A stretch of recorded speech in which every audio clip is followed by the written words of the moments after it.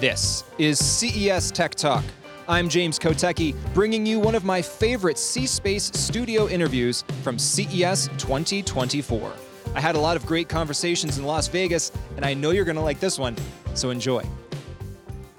Welcome back. You're in the C-Space studio here at CES 2024. We are sponsored by Integral Ad Science. I am James Kotecki, and I'm very happy to welcome Kristina, Shepard of Roku, Global Head of Sales. Thanks for joining me. Yes, thanks for having me, James. Roku, how do you define the Roku? I'm a Roku user, so I do have a pretty good idea of what the Roku brand Love to hear is, that. or at least some aspect of it. But how do you define the Roku brand here at the beginning of 2024? Yeah, so we've been a company for 15 years, and we've been building the platform for consumers first. We've been driving household penetration. We're the #1 streaming platform in America, reaching about 76 million households.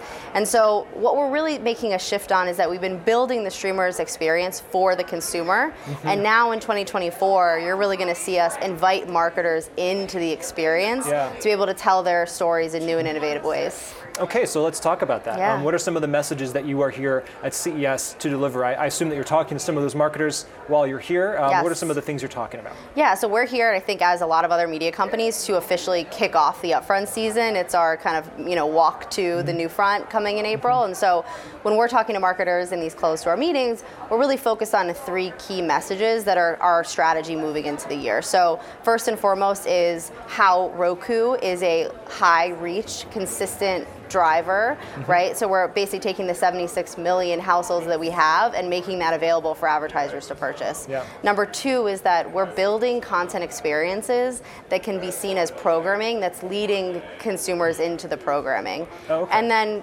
third, it's that we're taking all the data and tech that all of our advertisers have known and loved about us, so our automatic content recognition, our tech stack, and then basically allowing that to turn all of the reach that we're providing into performance and driving business outcomes. I want to drill down on number 2 of those things. So you're saying that you're creating content that doesn't maybe necessarily feel as much like advertising, but can be used as such. Tell me more about that. Yeah, so it's been really exciting for us because we have the bird's eye view and the data to see what are consumers watching on the platform, right? What is the content consumption in one category versus another?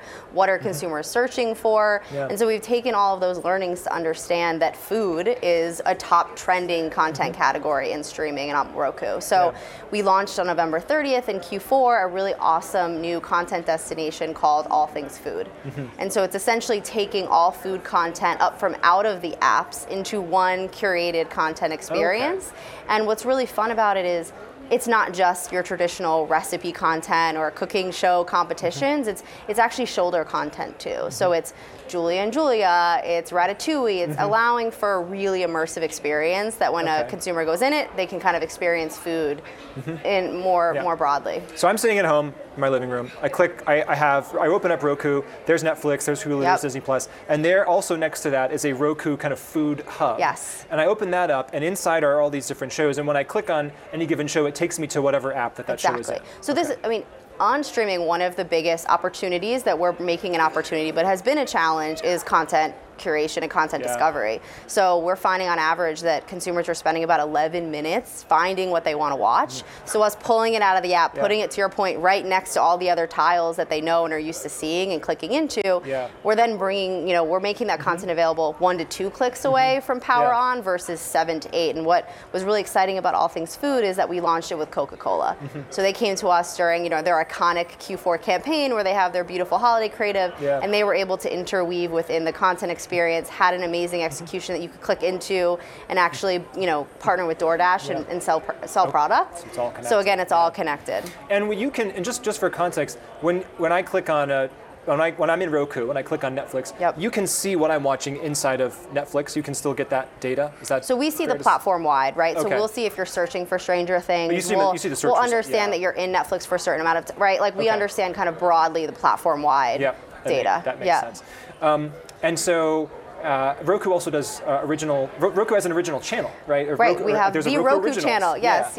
And so is that part of the strategy here as well in terms of what you're able to sell? Absolutely. It's interesting because we both have a channel and we are a platform, which makes us, unique, and all OEMs kind of have their own version of. But the Roku channel is a top 3 truly ad-supported channel on the platform, and Nielsen Gauge, we have high reach. So it's interesting because the channel is almost like a discovery vehicle in and of itself because it has VOD, it has original programming, it has licensed programming, it has premium subs, and then fast. So it becomes this immersive experience in and of itself that we can, bring advertisers into as well. And what was the top hit from 2023? I don't want to put you on the spot. Right. I mean, Weird is actually really exciting for us. I was hoping you would say that. Yes? Okay. Are you a big fan? The Weird Al movie. Yeah, yes, and that just won an Emmy last week, so really timely. You sure did. I love that. But that was a really, I would say watershed moment for our original programming is to put a movie out there and to get the accolades and the awards alongside it. We absolutely watched it. We loved it, and congratulations on your success there. And to Weird Al, and Daniel Radcliffe if they're watching, I guess. Yes. So how do you think about where the consumer's head is at as we go into 2024? Are there things that you are still grappling with or trying to get ahead of in terms of their sentiments about having so many different things to choose from, about whether or not they want to choose an ad-supported platform, about how much money I'm spending on all these different things? Where do you see it all going? I mean, streaming is such a dynamic, interesting space because we're kind of at the halftime of streaming where people have been dabbling and testing and then eventually cutting the cord. And when we think about it, it's very intuitive that the traditional TV experience is so different than a streaming experience. It is dynamic, it is immersive, it's engageable. And so it's interesting, consumers came to streaming with the promise of a better ad experience, lighter ad loads, more relevant ads because there's targeting and logged in consumer relationships. And so now when we're thinking about how do we kind of take that to the next level, it's adding more engageable interactivity across the platform. Like 40% of Gen Zers say they want to engage with their TV screen. And that's an opportunity that the advertising community can really buy into because right now, predominantly they're taking their linear spot and they're putting it into in-stream video and the channels they know and love. But there's so much more that they can do by taking advantage of the full experience.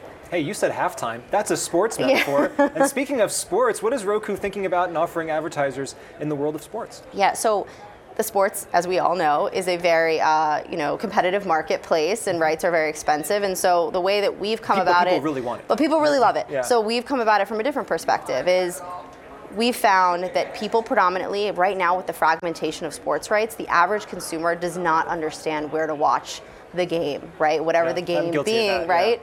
So we launched this past year a sports destination, which is a curation of all different shoulder content, as well as it'll show all live games for different sporting events, and then exactly to where you can watch them, so you can be deep linked in. And so we're also partnering with the leagues themselves. So the NFL, we basically launched an NFL zone, which if you were to turn on your Roku right now, you'd see Verizon sponsoring it with their messaging. But that provides an amazing consumer experience because it's curating and telling them where to watch it, which is filling a big consumer need.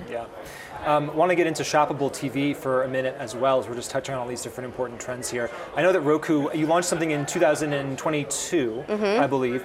So what was that you launched? What have you learned since then, and where are you going in terms of people being able to see an ad and shop it from that ad? In other words, I'm seeing an ad, I like that dress, I click the thing, and I get the dress. Right, the dream of shoppability. So we partnered with Walmart in 2022. And what's really interesting about that partnership is so they're actually the back-end fulfillment of our shoppable ads on the TV screen. That partnered with the fact that we have Roku Pay as our pay infrastructure and foundation. So when you sign up for Roku, you're putting in your credit card and your email. So we know all that information about you. That allows me to then get all the other apps that I want. Right. So you want to sign up for a certain app and it's all right there with one click of a button. So what we do is leverage that payment system so that you can shop in the experience directly from an ad. So you're seeing a video creative, you see an overlay that says shop, click to learn more, and you be brought into this immersive microsite all powered by Walmart.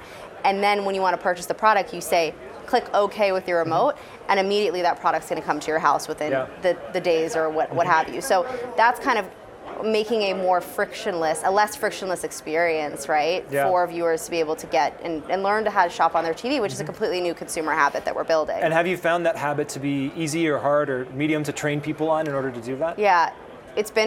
We have to do a lot of learning. I think when you were to ask people, like, have you shopped on your TV screen? And you just actually said it, but a lot of people say no. And you're like, well, wait, have you signed up for Netflix on your TV screen? Have you rented a movie on your TV screen? And then they say yes.